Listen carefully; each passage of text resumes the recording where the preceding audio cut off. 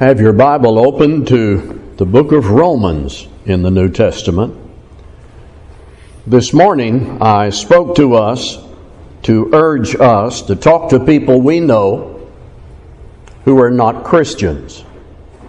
As you become engaged in that good work of personal evangelism, if you're talking to someone familiar with the Bible, but not a member of the Lord's church, a good approach is to read and study the book of Romans with that person. Maybe not in every case, but if personal evangelism is our challenge, we need to explore various ways to become engaged with people. And if we're talking to someone and they already have some Bible knowledge, the book of Romans can be useful in our efforts to convert people. Let me take you through tonight 5 sections in the book of Romans. I mentioned to you earlier, before the reading, that in my younger years I always heard that the book of Romans was one of the most difficult books in the New Testament. Then I started reading the book of Romans over and over several times, and I picked up on the sequence of Paul's arguments and writing, and it just all came very clear to me that it is not one of the most difficult books of the New Testament. We may reserve that claim for Revelation. Romans, when you read it and observe the sequence of how Paul writes this all out, it becomes very clear. And I've detected 5 sections in sequence, and this helps me in the study of the book of Romans. The problem is addressed first in the opening chapters, and the problem is, of course, sin. Before having a good understanding of God's solution, it is necessary to have a good grasp and conviction of what our problem is. We appreciate and we embrace the solution to the extent that we understand and acknowledge what our problem is. And it's sin. It's our sin. Paul doesn't leave anyone out. In the first 3 chapters, Paul documents the problem in the human race. It is sin. He starts with what might be called an indictment in Romans 1:18. For the wrath of God is revealed from heaven against all ungodliness and unrighteousness of men, who by their unrighteousness suppress the truth. That's an indictment, and the content of that indictment is all are guilty of sin. Jewish background, Gentile background, male or female, whatever nationality, whatever bloodline, sin is the problem in the human race. And Paul develops this beginning with chapter 1 in verse 18 over to, notice in chapter 3, verse 23, the conclusion to this line of argument. For all have sinned and fall short of the glory of God. So this is how the book of Romans begins. The sequence is very simple and makes the book of Romans understandable. Paul says, first of all, let's understand what our problem is.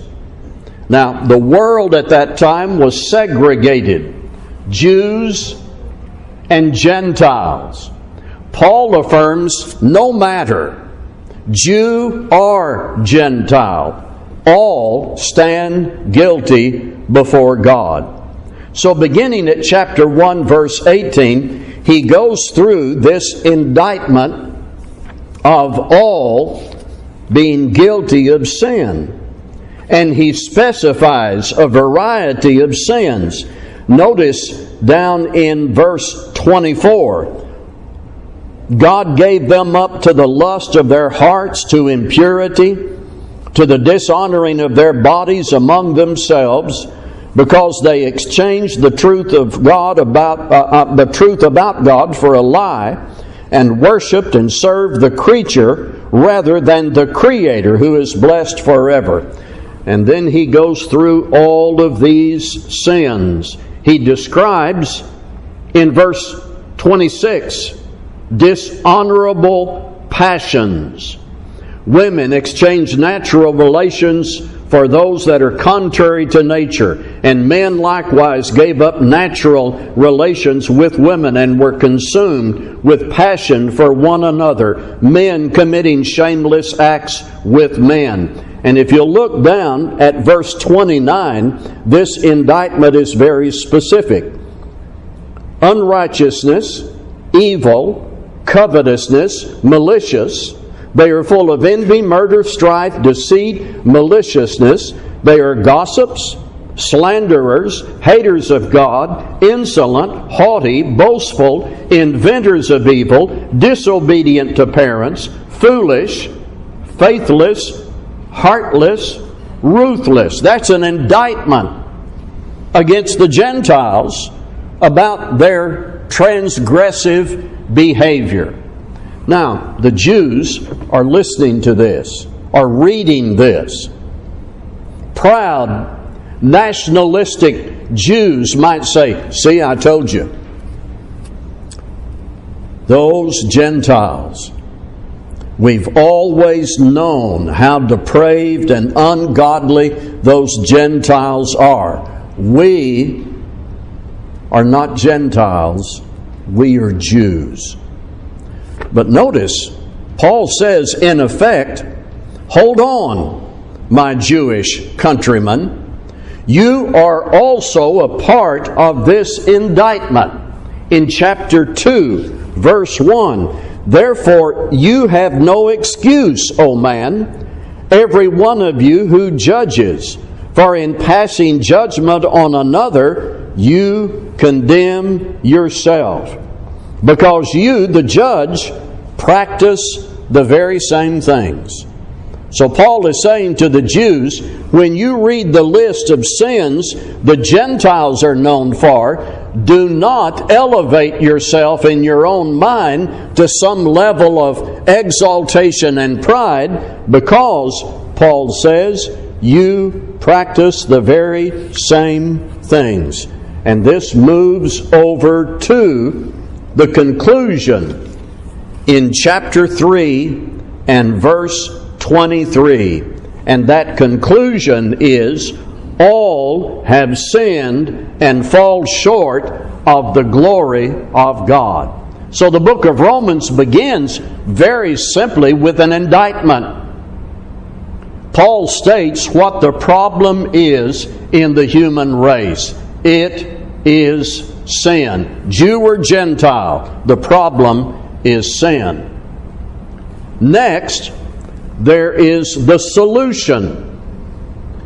And I'm going to call that God's provision for man to escape the consequences and the practice of sin. God's provision of righteousness in Christ, who died for sinners to be saved from their sin. I want to read some of this in chapter 3, verse 21. Be listening for that transition from problem to solution. But now the righteousness of God has been manifested apart from the law. Although the law and the prophets bear witness to it, the righteousness of God through faith in Jesus Christ for all who believe. For there is no distinction, for all have sinned and fall short of the glory of God, and are justified by His grace as a gift through the redemption that is in Christ Jesus. You hear there the movement from problem to solution. So Romans teaches there is a problem, but God has made a provision through Jesus Christ for man to escape that behavior and the consequences of sin. God's grace is the source of that solution. Now, once you embrace God's gift of grace and you are responsive in confessing faith in Christ, repenting, and being baptized, after baptism, what do you do then? You walk in newness of life. Chapter 6. What shall we say then? Are we to continue in sin that grace may abound? By no means. How can we who died to sin still live in it? Do you not know that all of us who have been baptized into Christ Jesus were baptized into His death? We were buried, therefore, with Him by baptism into death, in order that, just as Christ was raised from the dead by the glory of the Father, we too might walk in newness of life. God not only makes provision for us to get out of sin, He gives us, through Christ, the power to walk in newness of life. And that section begins in chapter 6 and continues all the way over to the end of chapter 8. The power of God that works in believers to keep us out of the sin that we were guilty of. Chapters 9 through 11, I think, are probably the most difficult chapters in the book of Romans. And I call this the predicament. Paul is addressing a predicament in this section, and that means the difficulties that arose between Jews and Gentiles. The gospel of Christ is for all, so both Jews and Gentiles respond to the gospel, and now they find themselves together for the first time. There were Jews who didn't understand this or didn't like this. And the Jews might have mumbled to themselves, they don't look like us. They don't talk like us. They don't eat what we eat, and they smell bad. There were Gentiles who didn't understand this. These people are so different. Their habits, their history, their home life, their speech. So chapters 9 through 11 are devoted to those issues of conflict between Jews and Gentiles who, for the first time, in responding to the gospel, are together. And the response of Paul to this problem has emphasis on what could be called the sovereignty of God. And that is to say, this was and is God's plan for all to hear the gospel, and for Jews and non-Jews, for all to hear the gospel and in their response come together in the family of God. The key word in verse 32 of chapter 11 is all. The gospel is for all. We have no right to argue with God about that. I want you to listen to a section here in chapter 11, 32 to 36. 32 to 36 in chapter 11. For God has consigned all to disobedience. That goes back to the problem that all have, that He may have mercy on all.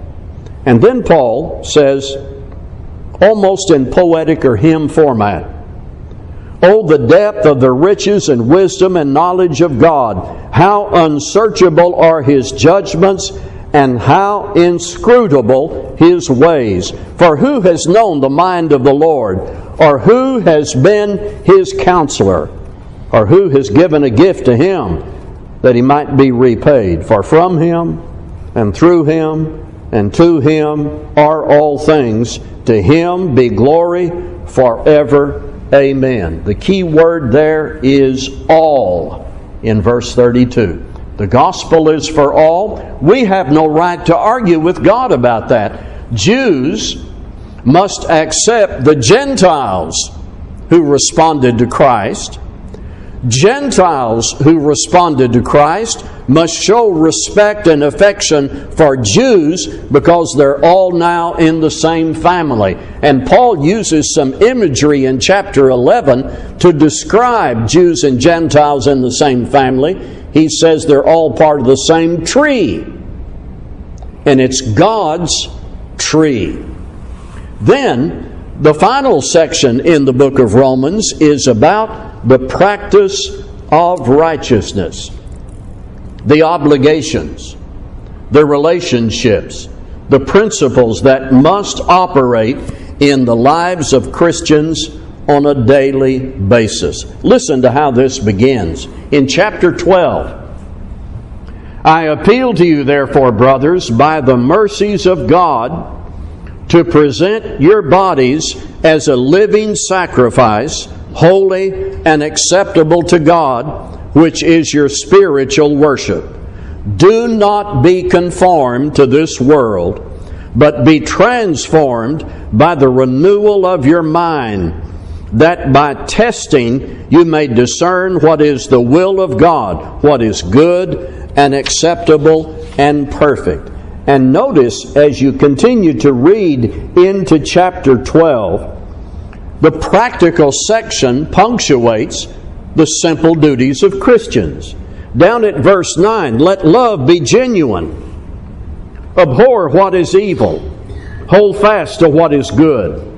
Love one another with brotherly affection. Outdo one another in showing honor. Do not be slothful in zeal. Be fervent in spirit. Serve the Lord. Rejoice in hope. Be patient in tribulation. Be constant in prayer. Contribute to the needs of the saints and seek to show hospitality. Chapter 13, our obligation in regard to civil government. The end of chapter 13, our obligation to love your neighbor as yourself. Love does no wrong to a neighbor. Chapter 14 is about how we keep opinions from intruding into our relationships. Chapter 15, the example of Christ, is how the chapter begins. And it all ends with the hope that both Jews and Gentiles have. How God's people live right with God and therefore live in peaceful relationships with one another. So you got a problem. God's provision that is responsive to that problem. The power to walk in newness of life that God supplies for His people, the predicament between Jews and Gentiles, and then in chapter 12 through 16, the practice of righteousness. This is not the only way to study and look at the book of Romans, but this sequence helps me put the book of Romans in a good place in my mind and in my life. Here's another way to look at the book of Romans. The gospel is for all, everyone. The gospel is the gospel of the grace of God. We do not earn such consideration. The gospel is God's plan, not man's. It concerns His Son. It ought to be expressed in how we live, Romans chapter 12. The gospel is not to be confused with personal opinions, and the gospel is the basis of our unity. And here's, of course, where we want to take all this. We want our friends and neighbors to recognize that God is above all. The Bible is His Word. Christ is the Son of God. Sin is the problem. Christ is the solution. We want to show people what the New Testament says about hearing that message, confessing your faith in Christ, repenting and being baptized, and living faithfully. The book of Romans. Read it, observe the sequence, and use that in your outreach to others. Let's be standing as we sing.